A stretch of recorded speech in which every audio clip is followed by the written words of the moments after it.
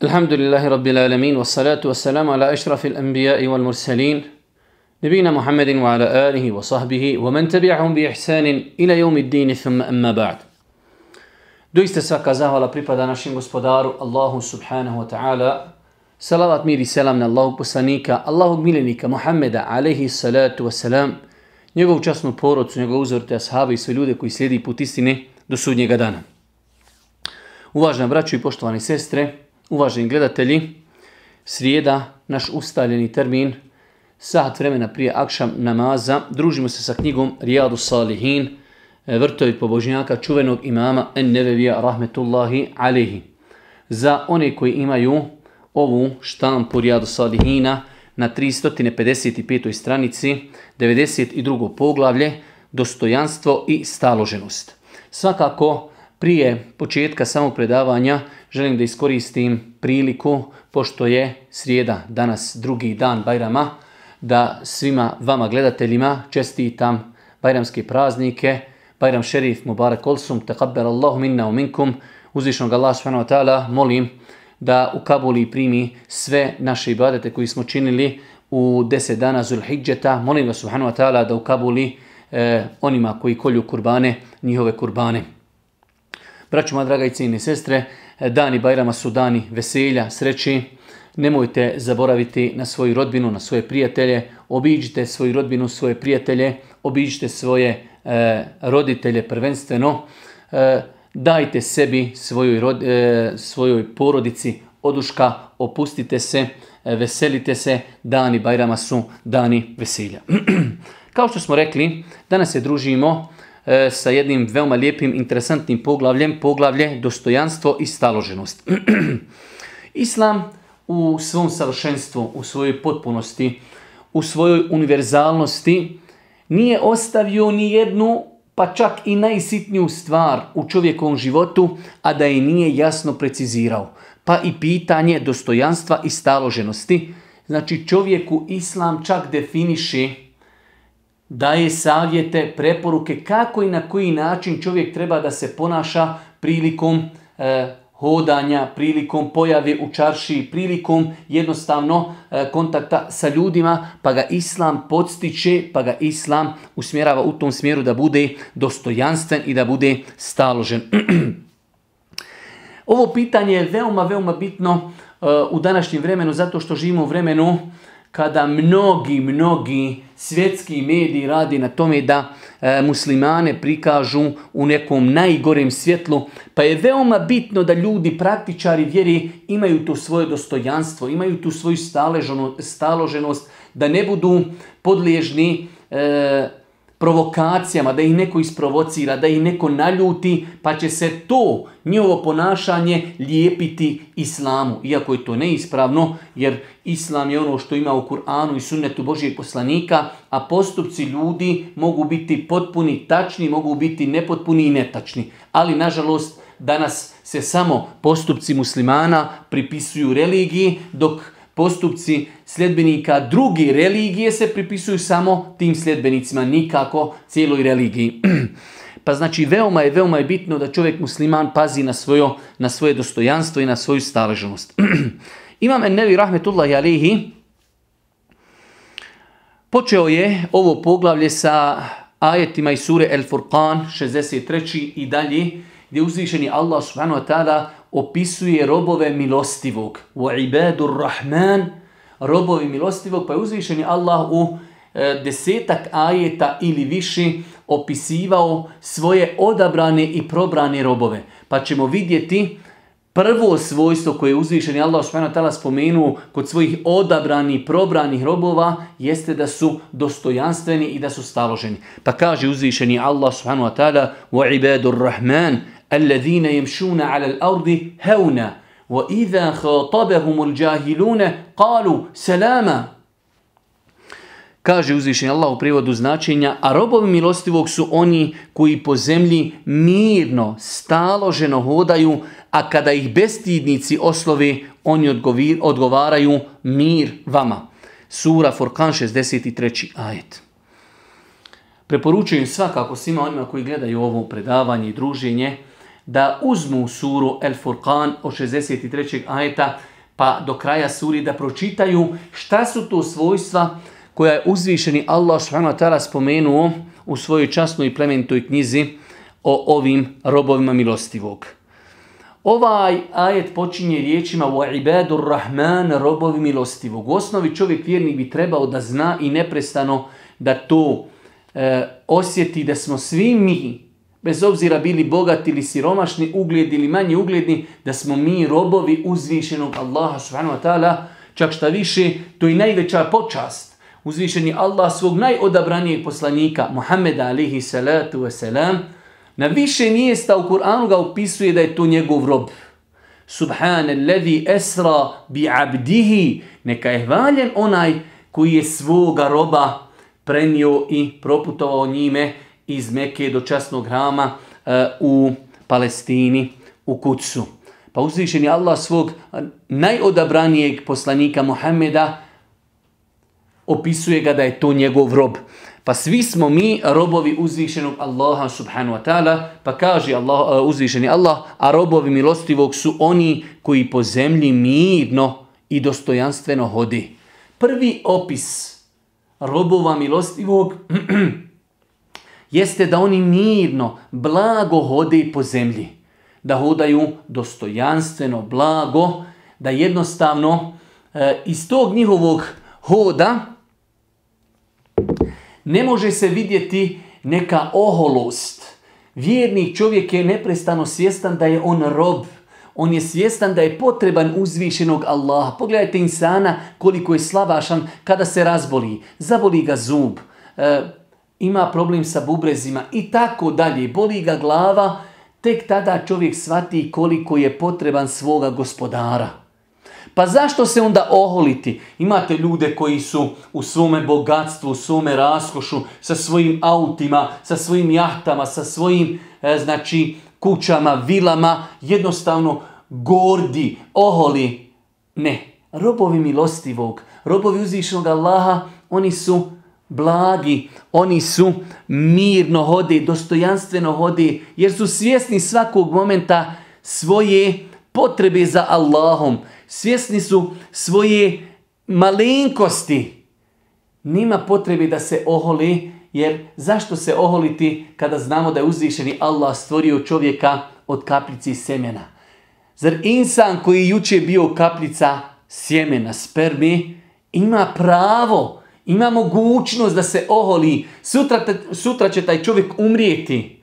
Biće ukopan u zemlju, poješće ga crvi, pa zbog čega da se čovjek oholi? Pa prvo svojstvo robova milostivi jeste da oni mirno, dostojanstveno hode po zemlji. Pa nastavlja uzvišeni Allah i kaže: a kada ih bestidnici oslovi, ljudi ih sretnu na putu, pa ih vrijeđaju, pa ih psuju, pa ih potvaraju, kako se oni ophode prema njima? Kalu selama, selam alaikum, mir vama. Ne želimo mi da se spustimo na taj vaš nivo, da vas vrijeđamo, da vas psujemo, da se oholimo. Mi smo robovi milostivog uzvišenog Allaha subhanahu wa ta'ala. Kažu islamski učenjaci, ima mnogo komentara šta se ovdje misli na to da kada kažu robovi milostivog, mir vama. Ali ono što kontekst ukazuje jeste da oni ne žele da se spuste na nivo bestidnika pa da se s njima svađaju, da se prepiraju, da psuju, da vrijeđaju, da uzvraćaju i tako dalje. Mir vama. Mi ne želimo da budemo ko mi. Mi ne želimo da budemo ko vi, da se spustimo na taj nivo bestidnosti, vrijeđanja i tako dalje.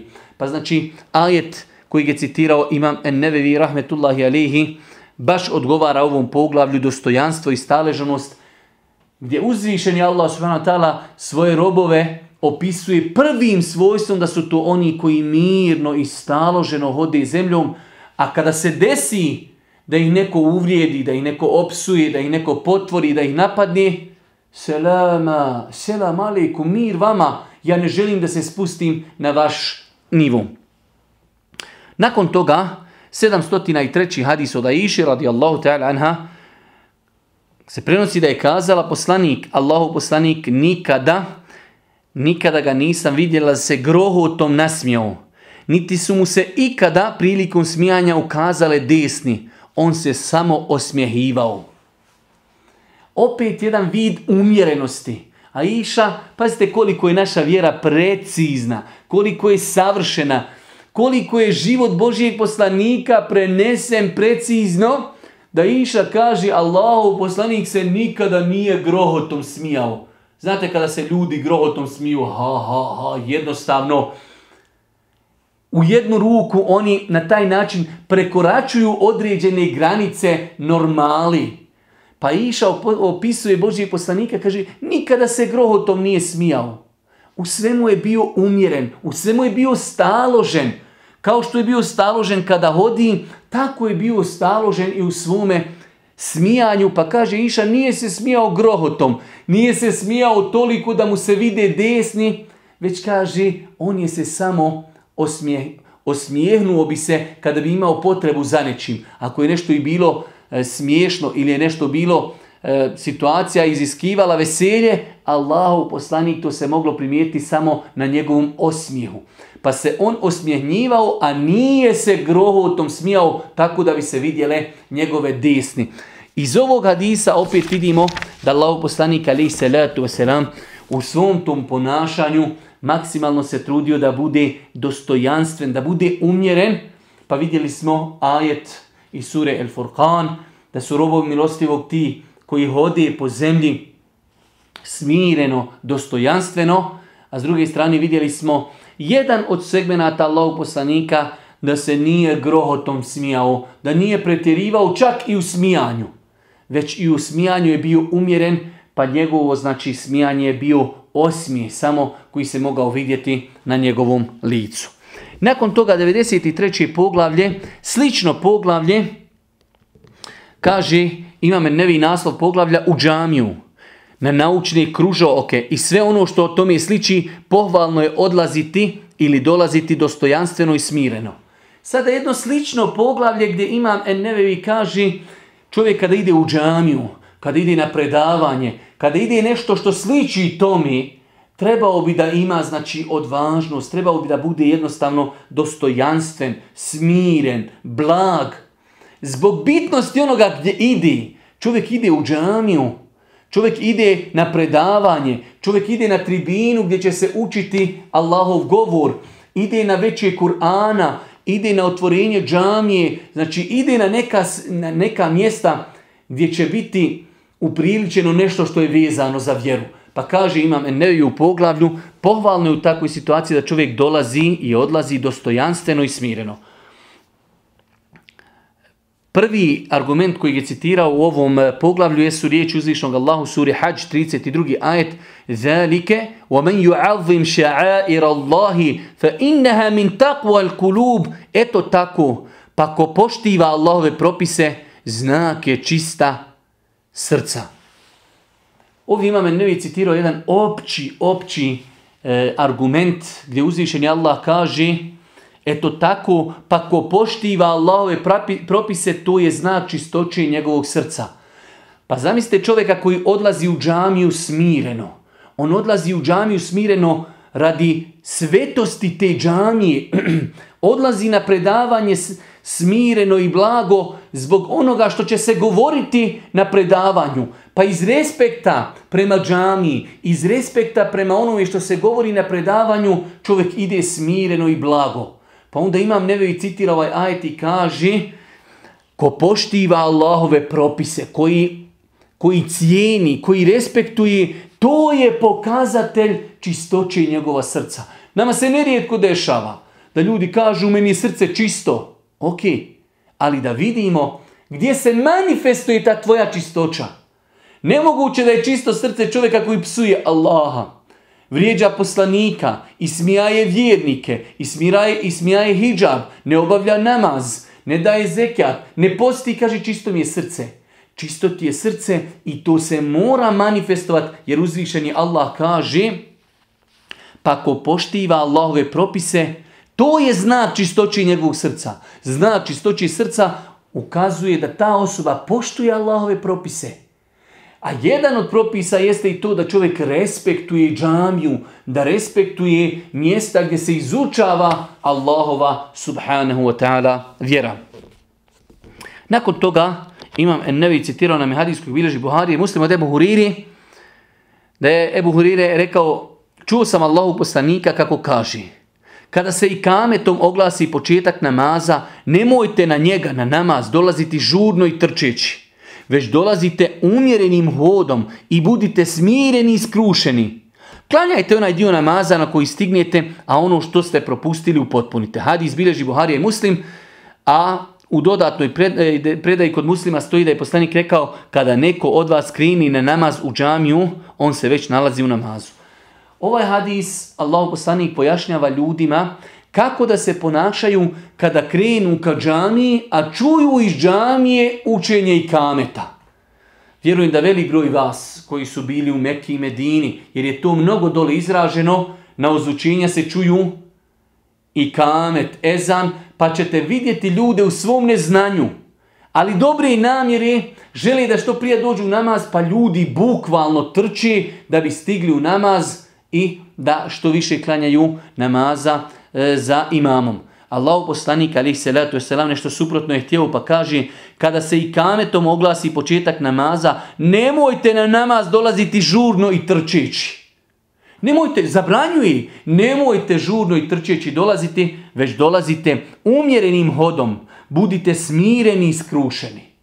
Pa ono što vidimo, nekad i čovjeka ponese, svi trče, ide nija sad, ne. Čovjek treba da ga njegovo znanje odgoji, da bude postojan u svome znanju, da ne posumnja u hadis Božijeg poslanika. Poslanik mi je rekao: kada čujete ikamet, nemojte trčati, već idite smireno, dostojanstveno. Zašto? Jer onaj koji dođe u namaz, šta će uraditi? Allahu ekber. Njemu nije do namaza. On se ne može koncentrisati zbog jednostavno potrebe za disanjem. Dok čovjek koji je išao dostojanstveno, smireno, doći će u namaz Allahu ekber i on ima mogućnost da se posveti tom svom namazu i ima mogućnost da bude skrušen. A ako iščitajmo hadise Božijeg poslanika, vidjet ćemo da je uvijek posvećivao mnogo pažnje skrušenosti u namazu. Pa je zabranio Božji poslanik čovjeku da klanja ako ima nagon za fiziološkom potrebom. Zabranio je da klanja se u prisustvu hrani, da bi se čovjek mogao koncentrisati. Ovdje je zabranio Božji poslanik da se trči, da se žuri u džamiju, kako čovjek ne bi došao u džamiju i ne bi bio spreman da se koncentriše i da bude skrušen u namazu. Pa znači iz ovog dijela hadisa uzimamo propis da čovjek kada ide prema džamiji i vidi da ljudi počinju klanjati, neće trčati, već će ići normalno, dostojanstveno i smireno. Pa kaže Božji poslanik, znajući da insan kada ide smireno će određen dio namaza i propustiti. Pa kaže Allahov poslanik alejhi selatu vesselam: onaj dio namaza na kojeg stignete, klanjajte sa imamom, a ono što propustite, naklanjajte i upotpunite. Ovdje imamo dvije stvari. Imamo prvu stvar, da je znači propis Božjeg poslanika kada dođemo u džamiju i vidimo da ljudi klanjaju, da se mi priključimo džematu i da s njima klanjamo ono što je ostalo od namaza. Nakon toga, kada imam preda selam, mi ustajemo da naklanjamo ono što smo propustili. Pa primjera radi. Mi smo išli na podni namaz i došli smo, zatek smo džemat na 3. rekiatu podni namaza. Klanjali smo s njima 3. rekiat i 4. Taj 3. rekiat njihov 3. rekiat je naš 1. i 2. rekiat. Nakon što hođa imam preda selam, nama ostaje da ustanemo i da klanjamo 3. i 4. rekiat, jer podni namaz ima 4 rekiata. Pa znači onog momenta kada dolazimo u džamiju, mi se priključujemo džematu. Ono što klanjamo je naš prvi dio namaza, ali shodno tome ćemo zapamtiti koliko nismo klanjali, pa kada imam preda selam na lijevu i desnu stranu, mi ćemo ustati i naklanjati onaj dio kojeg nismo klanjali. Nerijetko se dešava da vidimo ljude koji su okasnili u džamiji, dođu na 3. ili 4. rekiat i kada imam preselam i oni preselam i sjedi, to je neispravno i njegov namaz je neispravan. Čovjek ako okasni, ovaj hadis je najveći dokaz da će se priključiti džematu, Nakon toga kada imam preselami, ono što je ga mašilo, ono što je okasnio, ustaće, naklanjaće, nakon toga će opet sjediti na etehijatu i nakon toga ponovo sam zasebno predati selam. Pa znači iz ovog hadisa uzmamo nekoliko koristi. Kada idemo u džamiju i čujemo ikame, treba da idemo skrušeno, dostojanstveno, smireno i lagano. Bez obzira što čujemo da uči ikamet u džamiji. Ako se desi da smo malo okasnili u namaz, mi ćemo se priključiti džematu, klanjati ono što smo stigli sa njima, pa kada imam preda selam, ako smo 1 ili 2 rekiata propustili, ustaćemo, to ćemo naklanjati, učiti etehijatu i predati selam. Svakako u poglavlju priključivanja džematu postoji mnogo pitanja. Nama je bilo bitno da shvatimo ova najosnovnija, da ako smo okasnili u džemat, mi ćemo se priključiti džematu sa imamom, znači ćemo klanjati sve. Kada on preda selam, mi nećemo predavati selam, ustaćemo, naklanjat ćemo ono što nas smo propustili. Nakon toga ćemo sjediti na etehijatu, učiti etehijatu, salavate, predati selam zasebno. Nakon toga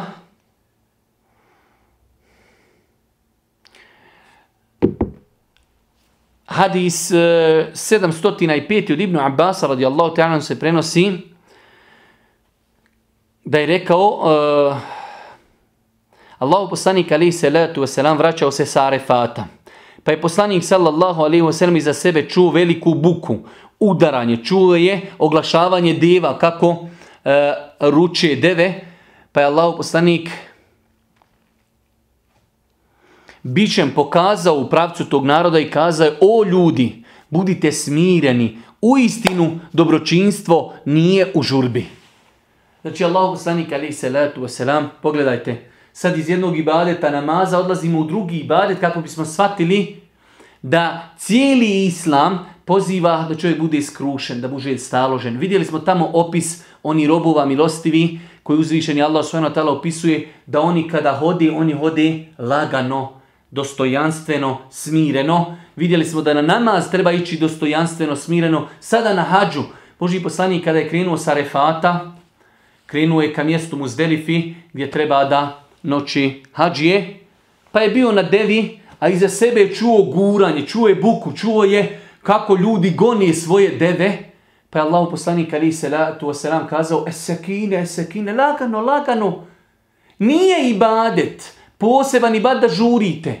Čak šta više, poseban ibadet je da lagano idete, da se smirite, da budete dostojanstveni, na kraju krajeva i da pazite na druge ljude. Hadž, gužva, može, ne daj Bože, deva nekoga udariti, pa čak nekoga usmrtiti. Pa Allahu poslanik alejhi salatu vesselam daje nam smjernice koje su nam danas, nakon 1400 godina, kada se na hadžu okupi 2,5-3 miliona ljudi, itekako potrebne. Es-sekine, lagano, smireno. Nije ibadet da trčiš. Ibadet je da svoje srce vezuješ za Allaha, da sa Muzdelife ideš na Arefat, lagano, skrušeno, da osjetiš poniznost pred Allahom subhanahu wa ta'ala. Pa Allah poslanik, znači vidjeli smo, kao što je savjetovao da lagano idemo u džamiju, isto tako i na hadžu, gdje postoji velika koncentracija ljudi. Allah poslanik još u to vrijeme, kada je možda 100.000 ljudi obavljalo samo hadž, samo u odnosu na sada 3-4 miliona, 2,5, koliko shodno od godine do godine, to je znači zanemariv broj, ali u to vrijeme poslanik kaže: es-sekine, lagano, nemojte žuriti i nemoj da mislite da je neki poseban ibadet požuriti, potrčati i gurati se sa ljudima. Nakon toga, 94. poglavlje na 357. stranici, jedno veoma lijepo poglavlje, kojim ćemo mi, ako Bog da, danas i završiti naše druženje, ali jedno podruže poglavlje gostoprimstva. Pogledajte samo kako je Islam savršen, kako je lijep. Danas imamo 2 poglavlja. Poglavlje prilikom kretanja, hodanja, kontakta s ljudima, čovjek treba da bude skrušen, treba da bude ponizan, treba da bude smiren, staložen, dostojanstven. Prilikom odlaska u džamiju da bude takav, prilikom obavljanja najbitnijih ibadeta, namaza, hadža, čovjek treba da bude smiren. Nakon toga Imam Nevevi nas odvodi u jednu drugu dolinu, prelijepu, prepunu cvjetova, gostoprimstvo. Vidjet ćete, braćo moja draga, s jedne strane imamo islam, teoriju, s druge strane imamo muslimane koji su i tekako zakazali u pogledu gostoprimstva. Generalno, ne svi muslimani, ne svi, ali mnogi muslimani su zakazali u pogledu gostoprimstva. Za jedan poseban, plemenit, pozitivan primjer jesu naša braća koja imaju korijene iz Sandžaka i sve što je oko Sandžaka. To su ljudi koji jednostavno svim svjedoči da su ljudi koji imaju pri sebi baš ovo svojstvo gostoprimstva. Čovjek može otići u Sandžak, može otići u Pazar, otići u Sjenicu, otići u Tutinj, otići u Rožaje. U ta mjesta ne mora nikog poznavati, ali će sigurno osjetiti, vidjeti šta znači gostoprimstvo, šta znači širokogrudnost, šta znači islam, šta znači bratstvo, šta znači da se ljudi natječu kako će čovjeka ugostiti. I zaista ljudi odrastaju u takvom ambijentu. Vidjet ćete dječicu koja odrastaju u takvom ambijentu da se natječu da pohizmete musafira, da pohizmete gosta i tako dalje. Pa zaista jedan divan primjer naše braće iz Sandžaka kojeg treba istaknuti, kojeg treba spomenuti, kojeg treba pohvaliti. Zaista jedan praktičan primjer kako ljudi žive islam. Kako ljudi dočekuju musafira, kako su ljudi ozareni, kako su veseli, kako su spremni žrtvati svoje vrijeme, svoju porodicu, svoj imetak, samo da se musafir lijepo osjeća. S druge strane imamo mnogo drugih muslimana koji su zakazali u pogledu musafira, u pogledu gostoprimstva, gdje znači, čovjek vidi da insan nepoznat dođe u džamiju, ljudi ne gledaju u njega, ni ko si, ni šta si, ni možemo li ti pomoći i tako dalje. Pa je Islam i to pitanje definisao gostoprimstvo.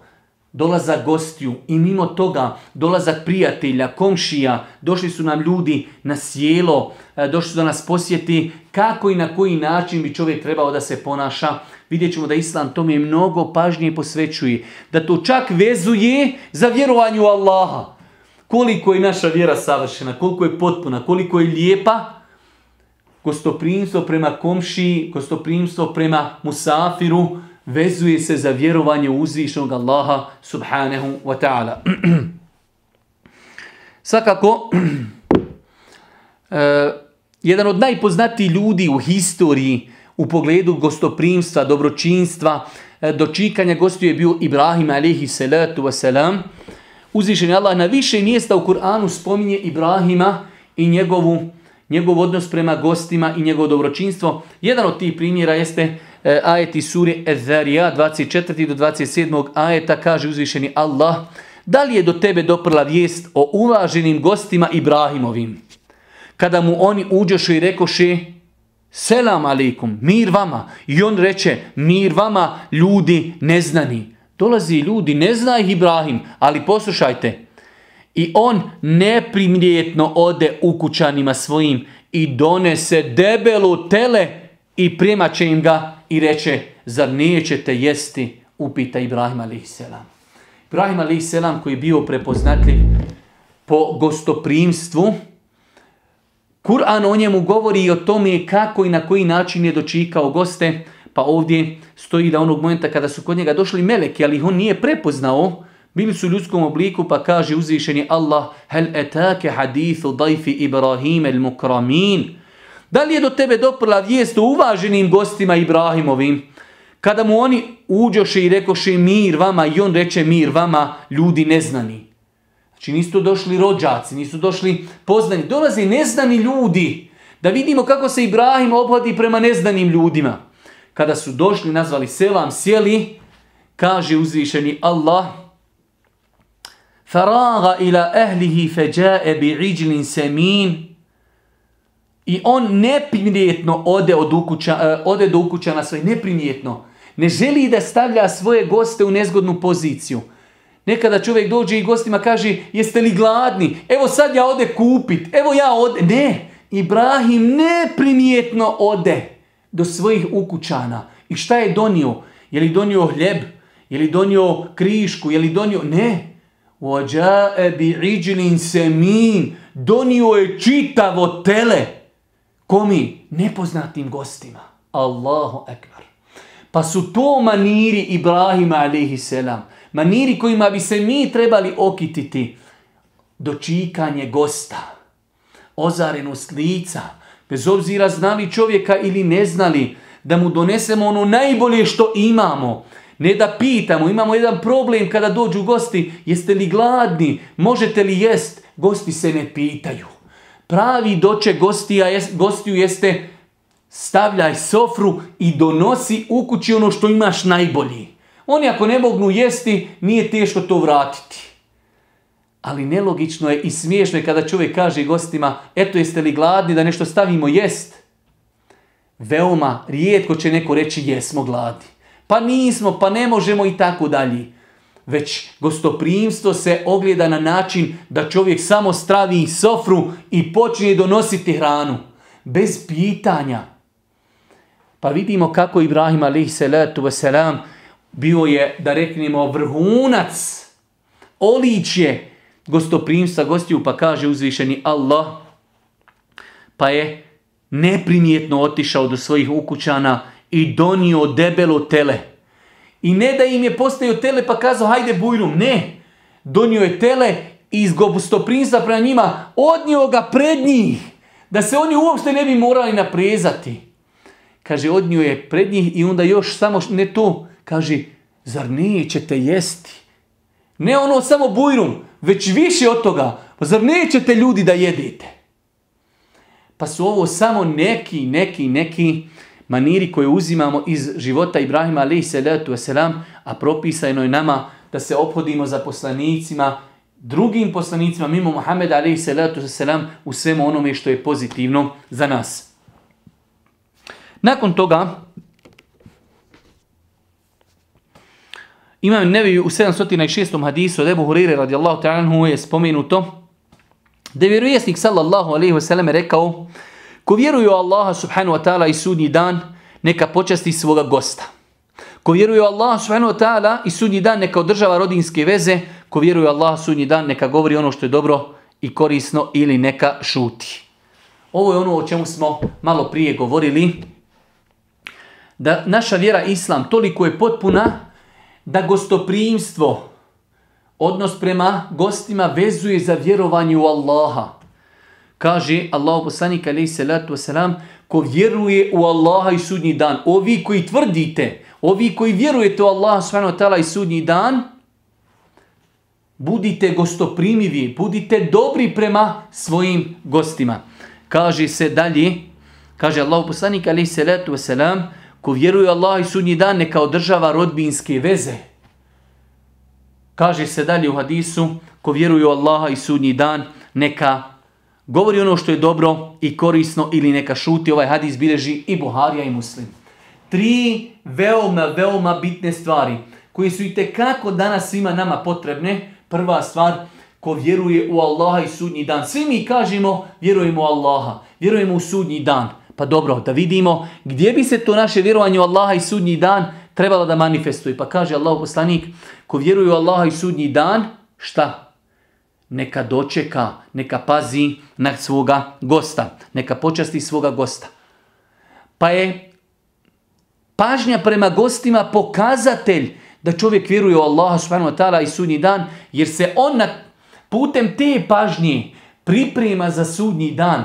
On ima iskrenu namjeru da to što čini, to radi radi Allaha, jer vjeruje da će jednog dana doći na sudnji dan i da će naći na vagi dobrih dijela ono što je dao i ono što je uradio za svoje goste. Nakon toga, kaže Allah poslanik alejhi salatu vesselam: ko vjeruje Allah i sudnji dan, neka održava rodbinske veze. Pa kao što smo konstatirali da velik broj ljudi jednostavno izgubio je taj osjećaj prema gostima. izgubio je osjećaj prema musafiru, isto tako ljudi su izgubili osjećaj jedni prema drugima kada je u pitanju rodbina. Pa ćemo danas naći, kada ljudi imaju toliko mogućnosti, imaju mogućnosti auto, ima znači autobus, ima avion, ima brod, ima voz, mnogo metoda i načina da odemo da obiđemo tu svoju rodbinu, ali jednostavno pogledajte, upitajte, raspitajte se, a svi mi iz ličnog iskustva znamo koliko nama rodbina dolazi i koliko mi rodbini idemo. Allahov poslanik pažnju prema rodbini vezuje za vjerovanje u Allaha subhanahu wa ta'ala i sudnji dan, pa kaže ko vjeruje u Allaha i sudnji dan, neka obilazi rodbinu i neka pazi, neka čuva rodbinske veze. Svakako čuvanje rodbinskih veza jedan širok pojam. Nije samo obilaziti rodbinu, rodbinska veza, već je i pažnja prema rodbini, i pitanje, interesovanje kako su ili dobro, i to je rodbinska veza. I nazvati je rodbinska veza, i poslati poruku je rodbinska veza, i čestitati Bajram je rodbinska veza, i pomoći onoga koji je potreban je rodbinska veza, i zauzeti se za njega negdje kada se možemo za njega zauzeti, isto je rodbinska veza, a i obići ga kada je zdrav je rodbinska veza, i obići ga kada je bolestan je rodbinska veza, i tako dalje. Pa islamski učenjaci kada govori o rodbinskoj vezi i čuvanju rodbinske veze navode mnogo načina i metoda. Jeste jedan od najustaljenijih načina čuvanja rodbinske veze da čovjek obiđe rodbinu. Ali nekada je rodbina daleko, nekada čovjek jednostavno ne može zbog obaveza, ali može nazvati, može poslati poruku i tako dalje. Nakon toga kaže Allahov poslanik u ovom hadisu, onaj ko vjeruje u Allaha i sudnji dan, neka govori ono što je dobro i korisno ili neka šuti. Ovi riječi Allahov poslanika mi smo dosta puta komentarisali, govorili. Ovo su riječi koje vrijedi da se zapišu tintom od zlata. Kada bi ljudi danas živjeli samo ovaj hadis i to ovaj treći dio ovog hadisa, ko vjeruje u Allaha, vjeruje će na sudnjem danu polagati račune, neka govori dobro i korisno ili neka šuti. Znači u islamu imamo samo dvije verzije, imamo dvije opcije. Ili da čovjek govori što je dobro ili da šuti. Nema nešto između toga, neka sredina. Pa čovjek vjernik trebao bi da pazi na svoj jezik. Trebao bi da pazi šta govori. Da njegov jezik bude jezik koji govori istinu. Pa čak Allahov poslanik kaže da je svojstveno vjerniku da ne laže, pa makar to bilo i u šali. Pa čovjek vjernik bi trebao da pazi na svoj jezik kada je u pitanju psovanje, kada je u pitanju laž, lažno zaklinjanje, potvaranje i tako dalje, gibet, nemimet. Jezikom čovjek može upropastiti mnoga svoja dobra djela. Zato čovjek treba da pazi na svoj jezik. Allahov poslanik povezuje čuvanje jezika sa vjerovanjem u Allaha i sudnji dan. Ko vjeruje u Allah subhanahu wa ta'ala i sudnji dan, neka govori dobro ili neka šuti. Nakon toga, hadis od Ebu Šurejha, Huwailid ibn Amra el-Huzaija radijallahu ta'ala se prenosi da je Allahov poslanik alejhi salatu vesselam rekao: ko vjeruje u Allaha i sudnji dan, neka svome gostu uruči njegovu poputninu. Prisutni upitaše, a šta je to njegova poputnina? Allahu poslaniče. A on odgovori, opskrba koja mu je dovoljna da u putu provede 1 dan i 1 noć. Ugošćavanje treba da traje 3 dana, a sve preko toga ubraja se u sadaku. U verziji koju bilježi Muslim je još dodato, muslima ne smije boraviti kod svoga brata toliko dugo da ga navede na to da počini grije. A kako će ga navesti na grijeh, Allahu poslaniče, upitaše prisutni, ostaće kod njega dugo, a on neće imati ništa čime bi ga nahranio. Iz ovog hadisa islamski učenjaci su izvukli mnoge propise, mi ćemo se ponovo vratiti, lagano čitati hadis i lagano ga komentarisati. Kaže Allahu poslanik alejhi salatu vesselam: ko vjeruje u Allaha i sudnji dan, neka svome gostu uruči njegovu poputninu. Allahov poslanik opet odnos prema gostu i musafiru vezuje za Allaha i sudnji dan, što nam neminovno ukazuje koliko je veliko mjesto u islamu zauzima musafir i gost. Vi znate da čovjek, jedna od 8 kategorija koji se može dati zekijat, jeste i čovjek putnik, namjernik, ibn sebil. Čovjek je krenuo, putuje, musafir. ostao je bez novca, nekoga je možda pokrao, izgubio je, imamo mu pravo iz zekijata dati novac da se vrati u svojoj kući i da mu dadnemo i za hranu, i za putovanje, i za prijevoz, i sve što mu je potrebno na putu. Koliko je islam savršen i bitan, da jedan od temelja islama, zekijat, imamo pravo utrošiti na čovjeka koji je znači putnik, namjernik, krenuo je negdje, nestalo mu je para, pokraden je, izgubio je, ne može da se vrati odakle je krenuo, imamo pravo da ga pomognemo iz zekijata. Pa kaže Allahov poslanik, ko vjeruje u Allaha i sudnji dan, neka svome gostu uruči njegovu poputninu. Prisutni upitaše, a šta je to poputnina, Allahov poslaniće?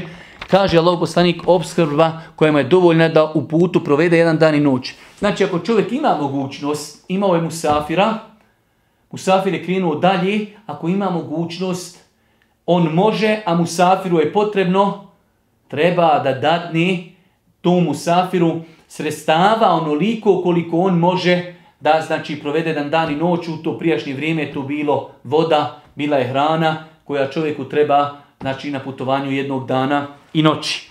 Pa nastavlja Allahov poslanik alejhi selatu vesselam, znači nadovezujući se šta su prava musafira kod čovjeka, pa kaže i treba da ga ugosti 3 dana, a sve preko toga se ubraja u sadaku.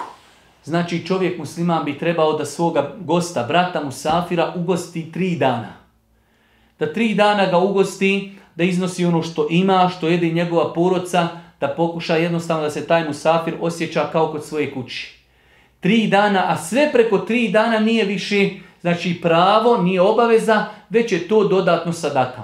Pa je čak Allahov poslanik alejhi selatu vesselam u ovom rivajetu Muslima i kazao, muslima ne smije boraviti kod svoga brata toliko dugo da ga navede na to da počini grijeh.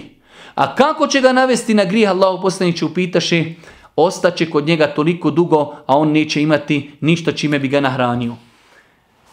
Allahov poslanik sada, nakon što je pojasnio obaveze čovjeka kojim je došao musafir, pojašnjava kako bi se trebao ponašati čovjek musafir. Pa kaže, ne treba musafir da čovjeka, vlasnika kući, dovodi u grijeh. Kažu ashabi, kako da ga dovede u grijeh? Allahov poslanik kaže, ostaće toliko dugo kod njega da mu ovaj neće više imati mogućnost iskazati dobrodošlicu, neće ga imati čime hraniti. Pa vidimo kako je islam vjera potpuna i savršena. Mnogo pažnje posvećuje gostoprimstvu, prvenstveno musafira, putnika, namjernika, isto tako gostoprimstvo ljudi koji nas posjete i znači koji su iz našeg okruženja. Vidimo kako islam definiše obaveze i prava musafira, ali isto tako definiše obaveze i prava onoga kome smo došli u goste.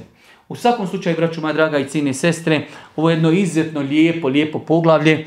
Muslimani bi trebali da se natječu, da se nadmeću u dočikanju gostiju. Vi svi ste čuli, vjerujem da ste svi čuli, donedavno na našim krajevima ljudi su gradili vakufe, ljudi su ostavljali zadužbine, hanove, ljudi su ostavljali bukvalno hotele koji su primali goste, putnike, namjernike i besplatno im davali prenoćište i osnovne potrebe hrane, kupatila i tako dalje.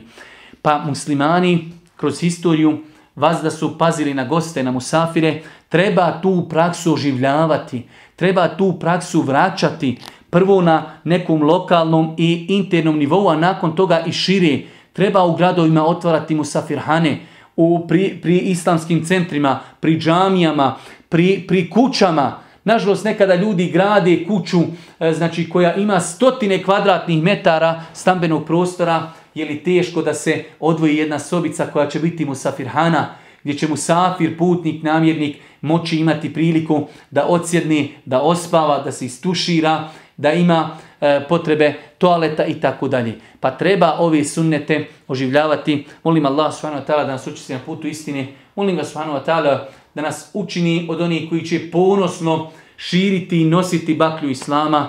Molim ga subhanahu wa ta'ala da nas učini na putu istine, da nam oprosti grijehe. I na kraju subhaneke Allahumma da bihamdike.